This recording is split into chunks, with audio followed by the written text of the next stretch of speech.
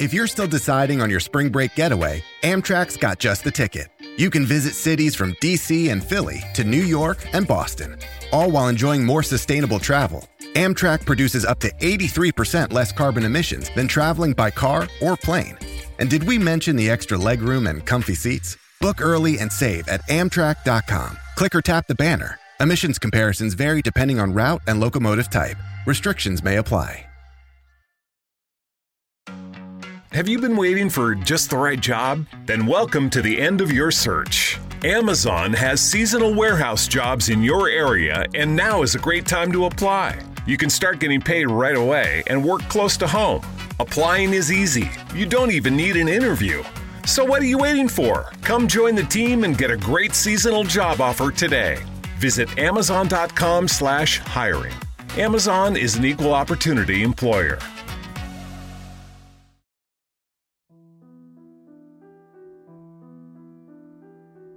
Throughout the history of the Catholic Church, there have been hundreds of popes. Some good, some not so good. For example, there's the story of Pope Stephen VI, who was so angry at his predecessor, Pope Formosus, that even after the man died, he still ordered his rotting corpse be dug up, redressed in papal robes, and put on trial. Pope Formosus was found guilty, by the way. There was also Pope Alexander VI, who was born Rodrigo Borgia. He was the father of Lucretia Borgia, with whom he was rumored to be having an incestuous relationship. And even if that's not true, it is also well known about Pope Alexander's penchant for participating in wild orgies. He was even believed to have fathered several illegitimate children during his tenure as pope. But if we're talking about the pope with the strangest history for keeping his legacy alive, then you very likely have to look at the story of Pope Innocent VIII, who it's claimed drank the blood of 3 children in a last-ditch effort to stay alive. No, Pope Innocent wasn't a vampire, at least not to the best of anyone's knowledge. Pope Innocent VIII is often cited as having received the first blood transfusion in history, although not necessarily the first successful transfusion. He was brought to the papal throne in the 15th century by a major political puppet master named Cardinal Giuliano della Rovera. Upon becoming pope, Innocent took a strong anti-magic stance in the Vatican and vigorously persecuted a large number of suspected witches.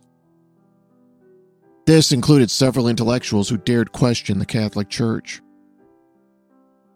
Pope Innocent was also well known for practically bankrupting the papal treasury by dabbling too heavily in Italian politics and attempting to pit rival provinces against one another.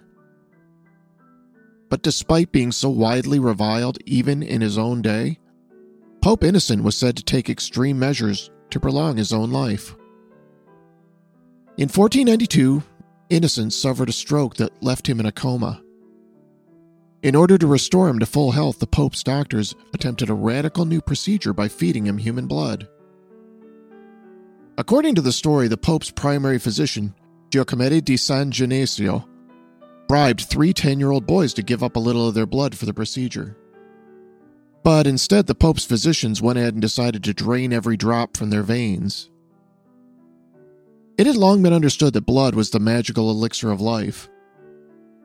Thus came about the idea that perhaps we could take this life-giving fluid from one individual and transfer it to another.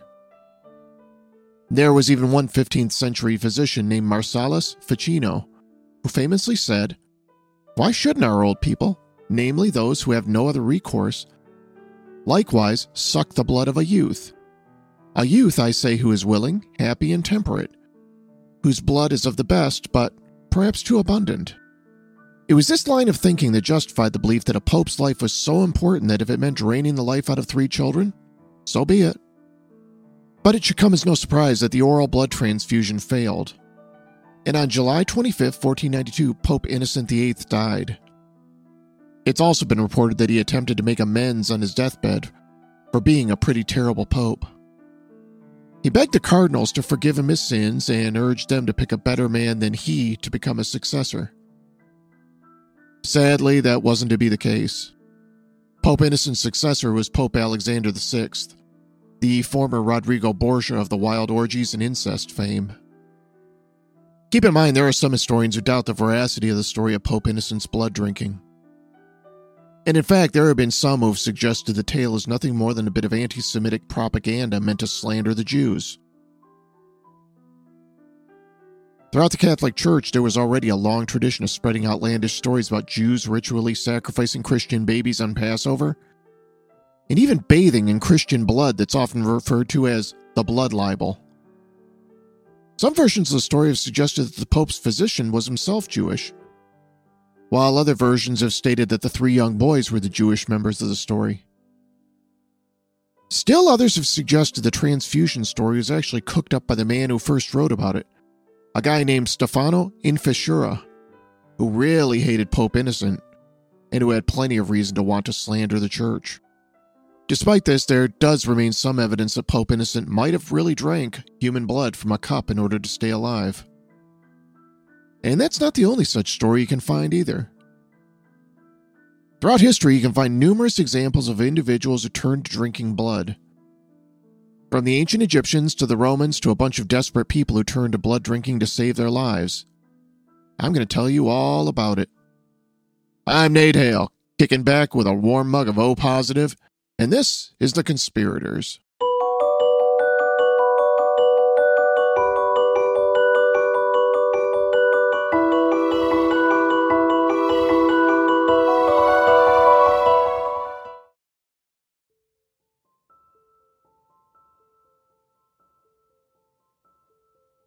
Even long before the biblical age, blood and bodily fluids have been held in high regard for their magical properties. Since blood was generally hidden inside the human body except in cases where wounds occurred, or at times of birth or female menstruation, many cultures came to view blood as having 2 natures, one good, one bad.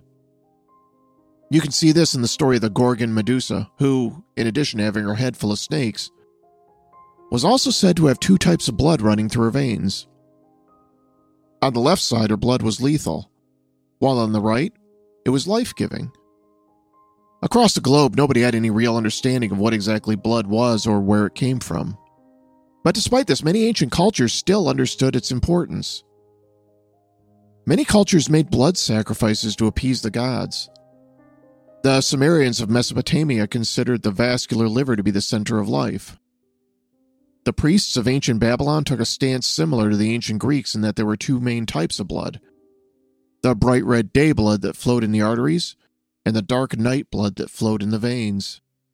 It's interesting to note that the word taboo is actually believed to originate from our fear and lack of understanding of blood, particularly when it comes to female anatomy. The term taboo is derived from a couple of Polynesian words, the word tapua, which means menstruation, and the word taboo, spelled T-A-B-U, which means apart. It was actually a pretty common practice around the world to keep women on their periods separate from the rest of society because they were thought to be somehow unclean. There were even communities in early America where it was thought that the curse could cause a woman to spoil meat if they touched it. But over the centuries, as medicine advanced, physicians around the world did begin to develop a better sense of what blood was for. There was an ancient Chinese medical text from about 4500 BCE that appears to be the earliest time anyone correctly suggested that the beating of the heart was directly tied to the pulsing of the veins. A similar concept was described in an ancient Egyptian papyrus that is sometimes attributed to Imhotep, the chief official of the pharaoh Dozier, who lived around 2650 BCE. The Smith Papyrus, as it's come to be known, talks about a cardiac system in which the body contains a series of channels that distributes life-giving blood, air, and water to the body where needed. The idea was that these channels could sometimes become blocked like the River Nile, causing illness, in which case a laxative could be prescribed in order to unblock the channel and cure whatever ailed the patient. By the 2nd millennium BCE, ancient Greek philosophers had also begun to study human circulation. Aristotle wrote back in the 4th century that blood was manufactured in the heart and distributed to other parts of the body. Erasistratus, an anatomist from the 3rd century, is credited for coming up with a working theory on the heart's valves. He also determined that the heart was not the center of life, but instead the body's pumping station that helped keep life going. He also distinguished between the veins and arteries, which he also claimed carried the animal spirit within them. But the 2nd century physician Galen disagreed with this assessment, though, and instead believed that blood was made in the liver and that it moved back and forth in the body as it was consumed by human tissues. Galen was the most predominant physician in the Roman Empire, and his opinion was held in the highest regard. His theories about blood remained the dominant belief until they were challenged in a medical treatise written by William Harvey called De Motu Cordis in 1628. But long before then, many people began to believe that blood had magical properties to cure disease and give life. During the Middle Ages, the Golden Legend became the most widely read book after the Bible. This was a 13th century tome that talked about the holy healing powers of blood with regard to several saints. Around the same time, there also grew a fervent wave of anti-Semitism in the church known as the blood libel. This was a bunch of nasty rumors from the late 12th century accusing Jews of murdering Christian children to use their blood in the preparation of the Passover matzah. This also turned out to be a rumor that refused to die and has even carried on all the way up till today. Sometime between the 5th and 6th centuries, it became common practice to consume the blood of Roman gladiators to cure epilepsy. Pliny the Elder described a mad rush of spectators climbing down into the gladiator pits to drink the blood of the fallen warriors. But once gladiator fighting was banned around 400 CE, a new practice sprung up in which patients would drink the blood of executed prisoners, especially that of prisoners who had been beheaded. Some stories claim that epileptic patients would crowd around the scaffold with cups in hand waiting to snag some blood as it poured out of the decapitated corpse. In 1483, King Louis XI of France, who was also a paranoid religious fanatic, reportedly began extolling the virtues of drinking blood collected from healthy children in a vain attempt to cure himself of leprosy. In medieval England, some friars wrote a detailed account of the way they believed blood could be distilled to extract the magical elements to create a healing elixir. This was a painstaking process that involved covering it in dung for 40 days, then taking the cooled liquid out and heating it in a copper vessel, then cooling it again and filtering the separated liquid in order to create a clear water that the friars said was purer than any other liquid and could heal all wounds. Then, of course, there's also the story of the blood countess Elizabeth Bathory of 16th century Hungary, whom I did a previous episode about. According to popular belief, Bathory was suspected of murdering as many as 650 girls over 3 decades. Bathory is often described as a sadist who derived pleasure from the torture of young women, particularly those whose beauty rivaled her own. Many accounts also claim she murdered these young women and bathed in their blood out of her belief the warm blood could actually restore her own youth. This sort of magical thinking of blood as a restorative fluid would eventually lead some physicians to develop the concept of transfusion as we know it today. By the 1600s, several European physicians had begun experimenting with injecting dogs with a variety of fluids, including water, milk, beer, wine, and opium, just to see what would happen. By the 1660s, both the Royal Society and the French Academy of Sciences began showing some success with canine-to-canine blood transfusions. In 1628, Galen's long-standing belief that blood was produced by food, among other things, was finally put to rest by an English physician named William Harvey when he published a scientific essay that explained how blood and circulation really worked in animals. Through careful observation and the scientific method, Harvey was able to demonstrate that the volume of blood drained from inside sheep and pigs was far greater than the amount of food they had consumed. Not only that, but he also performed a demonstration by cutting open a live snake to show how blood pumped through the veins. This would eventually lead other physicians to begin considering the possibility that blood could be taken out of one living creature's circulatory system and put into another animal. For several years, the concept of the blood transfusion remained hugely controversial, and even led to an actual murder trial. In 1667, members of the English Royal Society and the French Academy of Sciences were shocked when a young French physician named Jean-Baptiste Denis performed the first animal-to-human transfusion. Denise managed to successfully transfuse the blood of a lamb into a feverish young boy. Denise continued to perform his lamb blood transfusions on other patients. He next tried it on a butcher who was also probably the same man who provided him the sheep where he got the blood from. The butcher lived, but Denise's next patient wasn't quite so lucky. He next attempted his procedure on a mentally ill man named Moroi he discovered on the streets of Paris. But Moroi died, and soon Denise found himself on trial for the man's murder. But the French court came to the startling decision that Denise was not guilty of the man's murder. Rather, the court determined that Moroi had been murdered by a cabal of physicians who wanted to put a stop to transfusions. There was even a greater fear that all these animal-to-human transfusions would somehow create a horrific human-animal hybrid. This argument was cited by the Royal Society, French Parliament, and the Catholic Church to ban blood transfusions for human beings for the next 150 years. The procedure wouldn't be attempted again until 1900 when Karl Landsteiner, a physician at the University of Vienna, made some of the earliest discoveries that led to the understanding that there were different blood types. Find a fresh take on a fall getaway to Wilmington, North Carolina and beaches. Enjoy hiking trails in a state park, fresh seafood with a side of live music, and fall festivals galore. Then live it up along the Riverwalk in Wilmington's historic downtown. With 3 island beaches, Carolina, Curie, and Wrightsville, and a vibrant downtown, you get the best of the Carolina coast all in one place. Plan your fall getaway at WilmingtonandBeachesVacation.com. Before we continue, I need to take a moment to tell you about this episode's sponsor, Manscaped. It's time for a Manscaped product alert. Because you asked for it, they listened. Our friends at Manscaped just brought back the Ultra Smooth package. It's time to stop and order this premium shaving kit. Everyone knows by now that the Lawnmower 4.0 is the best electric shave for your balls. But if you're looking for a closer shave to be bare down there, then the Ultra Smooth package is the perfect set. Time to shave that bush of yours, get right down to the roots with a discount just for you. You can get 20% off plus free shipping at manscaped.com with the code CONSPIRATORS. The Ultra Smooth package is a specialized groin shaving kit to help you buff, protect, and smooth your most sensitive areas. I'm talking crop shaver razor, crop exfoliator, and crop gel. Men, you no longer have to borrow your lady's razor for that precise trim.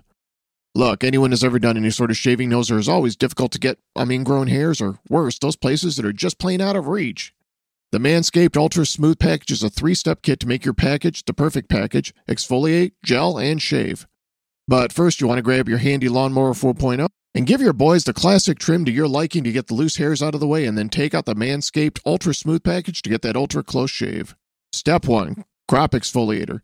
Infused with ingredients that can soothe, clear, and keep the skin on and around your groin feeling refreshed, the crop exfoliator can help reduce the risk of ingrown hairs in your delicate places. Step 2. Crop gel. See where you're shaving with our unique clear shaving gel just for the groin. With 4 essential oils, it's like a spa treatment every time you shave. Step 3. It's time to shave. The crop shaver tool was designed for shaving the groin area with confidence. This razor has 3 precision blades, including extra wide lubricating strips and a pivoting edge for the ultimate groin grooming experience. The crop shaver is not your average razor. It's smaller, thicker, with a micro comb bar that allows for the best shave possible from any angle. Beach balls are meant to be smooth, and now yours can be too. All 3 of these vegan, cruelty-free, and sulfate-free products are included so you know your manhood is in good hands and without compromise. It's time to get up and close and personal with the best tools for the job, the Ultra Smooth package from Manscaped. Get 20% off plus free shipping with the code CONSPIRATORS at manscaped.com. That's 20% off plus free shipping with the code CONSPIRATORS at manscaped.com. Smooth out your fellas with the relaunched Ultra Smooth package from the fellas at Manscaped. Your balls will thank you. And now, back to the show. One thing that is probably clear to you by now is how connected religion has always been to many of the beliefs about blood. In particular, its power to restore vitality. Of course, a central tenet of Catholicism is that of transubstantiation, the symbolic consumption of the body of Christ and of the drinking of his blood. But throughout history, there have been other Christian offshoots that have taken this belief a lot more literally. Take, for example, the story of the Samaritans. Back around Kansas City, Missouri in the late 1800s, rumors began to spread about a strange religious sect that had begun operating around the eastern part of the city. It wasn't until the beginning of 1890 when William O. Hackett, the secretary of the Humane Society, received a curious letter that anyone decided to investigate further. The letter read, Mr. Hackett, there is something I think ought to be called to your attention at once which I think is bad for a civilized community. There is John Wrinkle and his 2 children. He has been sick and he is crazy on religion. His little Minnie is 13 years old and his boy John is 11. Wrinkle has heard that people drink blood at the slaughterhouse for their health, and he said he believed in the Bible that preached that the well should make sacrifices for the sick. He did bleed his little boy and girl until they are wrecks, and he did drink the blood. It is leaked out, and unless something is done by you, the neighbors will take the matter in their own hands, and quick, too. He lives in a little piece of land near the new city limits. Yours respectfully, George West. Secretary Hackett informed the Chief of Police, Thomas Spears. He sent a Humane Society officer named Mara into John Wrinkle's home, and that officer later reported encountering a disturbing scene. Inside the home lay 2 emaciated children. On the bed lay John Wrinkle, who was pale and skeletal, and clearly in the final stages of consumption. Officer Marin questioned the man about the allegations he had been drinking his children's blood, but at first Wrinkle denied it. So too did the children. But Officer Marin couldn't get over how pale and bloodless the children appeared. He ordered the boy and girl to show him their arms. When they pulled back their sleeves, it became immediately clear they were all lying. Their limbs were crisscrossed with scars inside the elbow joint. Officer Marin immediately demanded an explanation from John Wrinkle. The emaciated man finally confessed that it was true he had been drinking the children's blood in order to stay alive.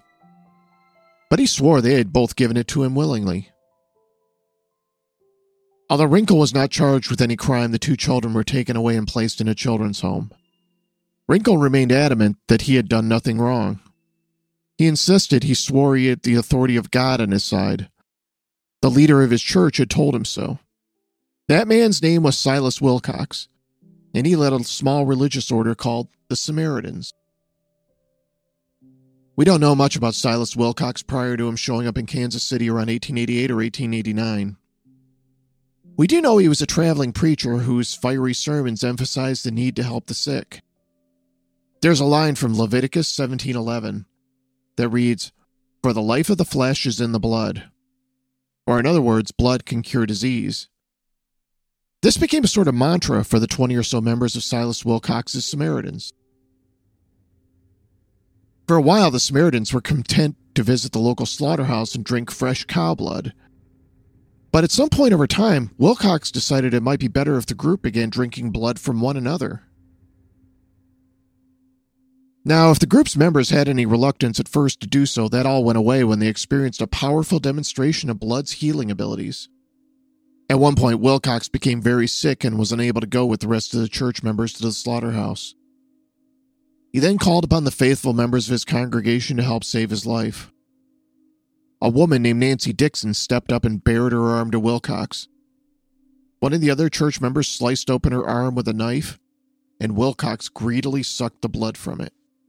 Remarkably, he recovered from his illness the very same day.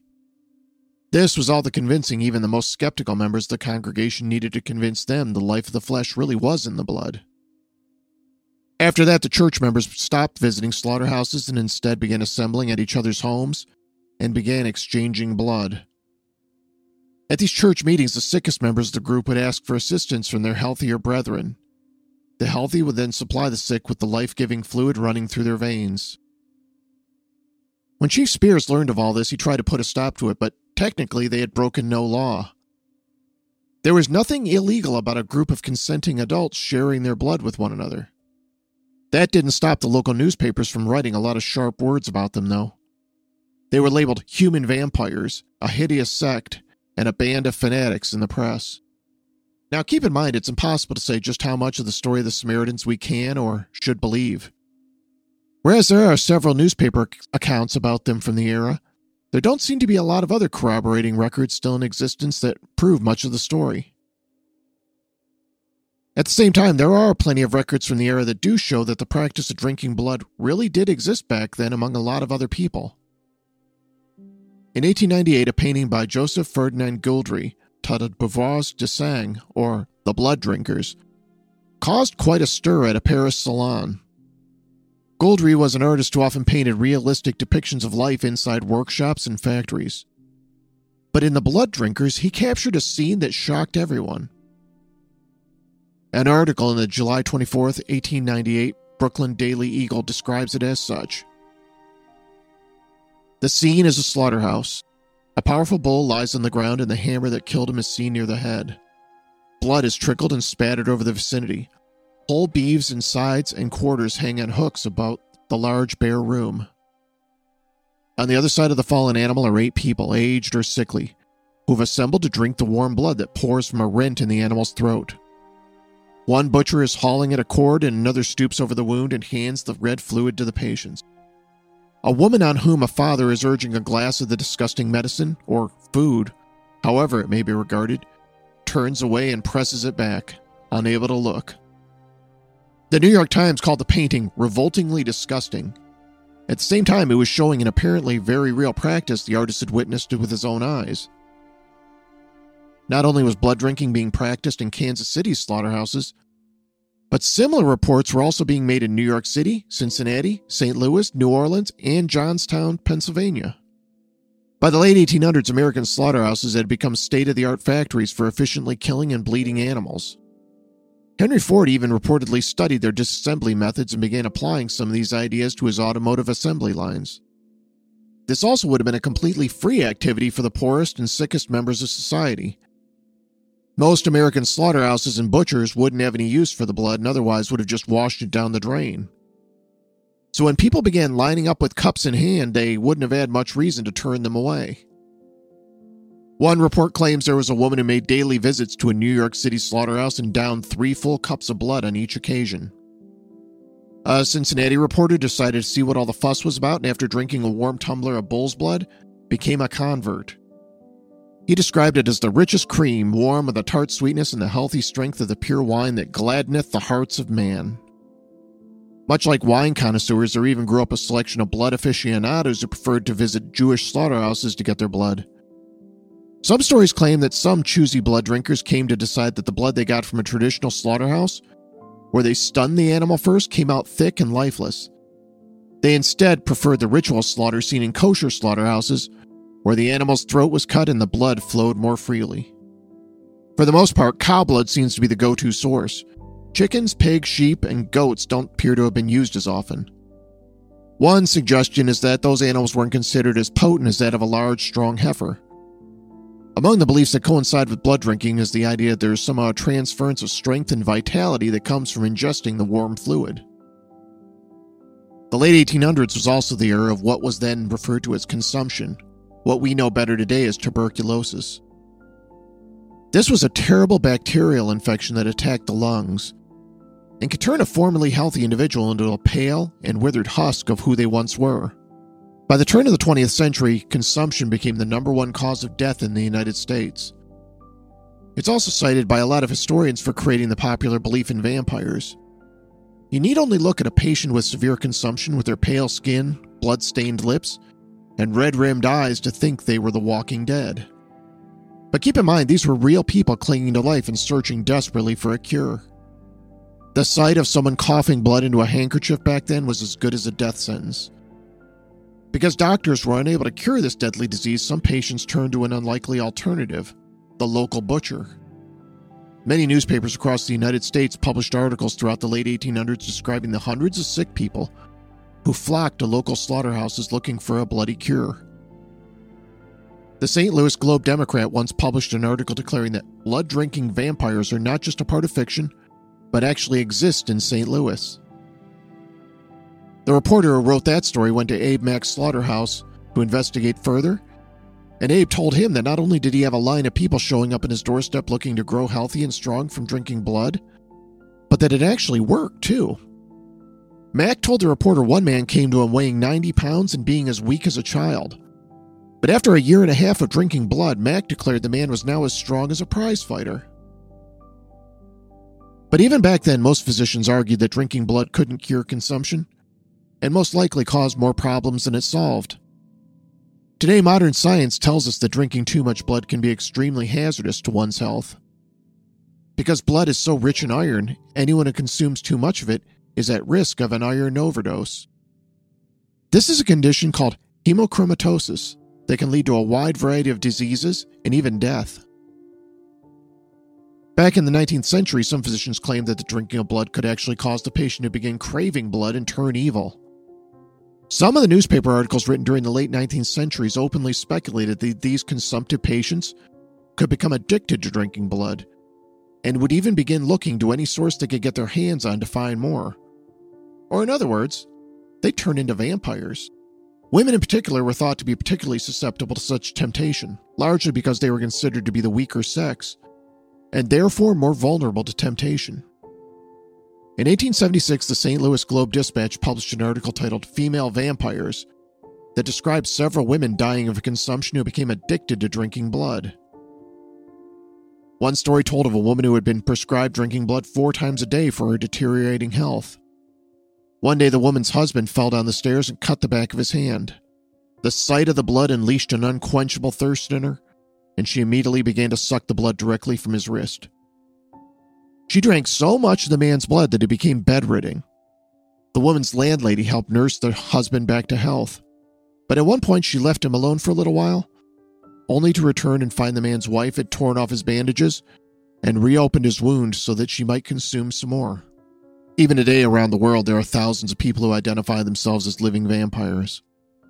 It's estimated there may be as many as 5,000 people living in the U.S. alone who regularly drink blood. Of course, in general, these sanguinarians try to keep things a lot more sanitary than their ancestors did. Most of the bloodletting done nowadays is performed with alcohol swabs, syringes, and clean scalpels between consenting adults. At the same time, though, throughout history, there have been a number of cases of people who claim to be vampires, who also took things way too far. Back in New Orleans in 1932, one story tells of a young girl who escaped from a house shared by brothers John and Wayne Carter. The girl ran down Royal Street, found a police officer, and told him that she had just escaped being kidnapped. She said that she and several other girls were tied up and being held inside a nearby home by a couple of brothers who were drinking their blood. As evidence, the girl showed the officer her bloody wrist. She said the brothers cut open and kept bandaged so that they could repeatedly drink from her. The girl was taken to the hospital and officers were dispatched to the Carter brothers' apartment at the corner of Royal and St. Anne Streets. The brothers weren't home, but upon breaking in, the police allegedly found at least a dozen bodies, all with their wrists slit and the blood drained. There were also at least 4 women who were still alive and tied up, each of them bearing several bloody wounds. 10 burly police officers remained behind to stake out the apartment and wait for the Carter brothers to return. The 2 men finally showed up after dark, and when they got there, the police pounced on them. But this turned out to be much more difficult than anticipated. According to legend, it took all 10 officers to subdue the 2 brothers, both of whom only stood around 5'6" and 160 pounds. But for some strange reason, these 2 average-sized men were a lot stronger than they looked. Some versions of the tale even claim the brothers managed to break free and both leap from their second-story balcony unharmed, before being recaptured along the docks the following day. The story also claims that once the Carter brothers were finally in police custody, they demanded that the authorities go ahead and kill them. They said that they had developed a taste for human blood and that if they were to ever go free, then they would surely kill again and again. The Carter brothers were ultimately executed and laid to rest in a New Orleans crypt. But several years later, the crypt was reopened, only both brothers' remains were mysteriously missing. After that, legend has it that some of the people who went on to live in the Carter brothers' former apartment at Royal and St. Anne began reporting having disturbing nightmares, and of even seeing shadowy figures standing on their balcony. One former tenant, named Felipe, allegedly went mad and was later arrested by police after going on a murderous rampage, leaving 32 victims behind, all of whom were completely drained of blood. The Conspirators is written and produced by me, Nate Hale, an entirely fictional identity. Thanks so much for listening. I have some new Patreon supporters to thank. Thank you to Deborah, Gerald, Josh, and Enceladus0897. Just a reminder that patrons of the show get access to all sorts of awesome bonuses, including stickers, magnets, t-shirts, and our ever-growing library of exclusive mini-episodes. In fact, I have a brand new mini-episode ready to post that tells yet another vampire tale I'm sure you'll enjoy. If you're interested in becoming a patron of the show, I'll put a link in the show notes. Another great way you can help support the show that won't cost a dime is to subscribe, rate, and review us on Apple Podcasts. Each one of your ratings and reviews helps boost us in Apple's magical rankings and helps spread the good word to more people. If you're not on Apple, not to worry. You can also find us on Stitcher, Spotify, and most of the other places you get your podcasts. We also have a website, theconspiratorspodcast.com, where you can listen to our entire back catalog of shows. Elsewhere, I encourage you to follow us along on social media. You can find us on Twitter, Instagram, and our Facebook page. You can also send us an old-fashioned email to conspiratorspodcast@gmail.com. Drop us a line and let us know how we're doing. I love to hear from you. Thanks again for listening, and I hope you'll join us again next time.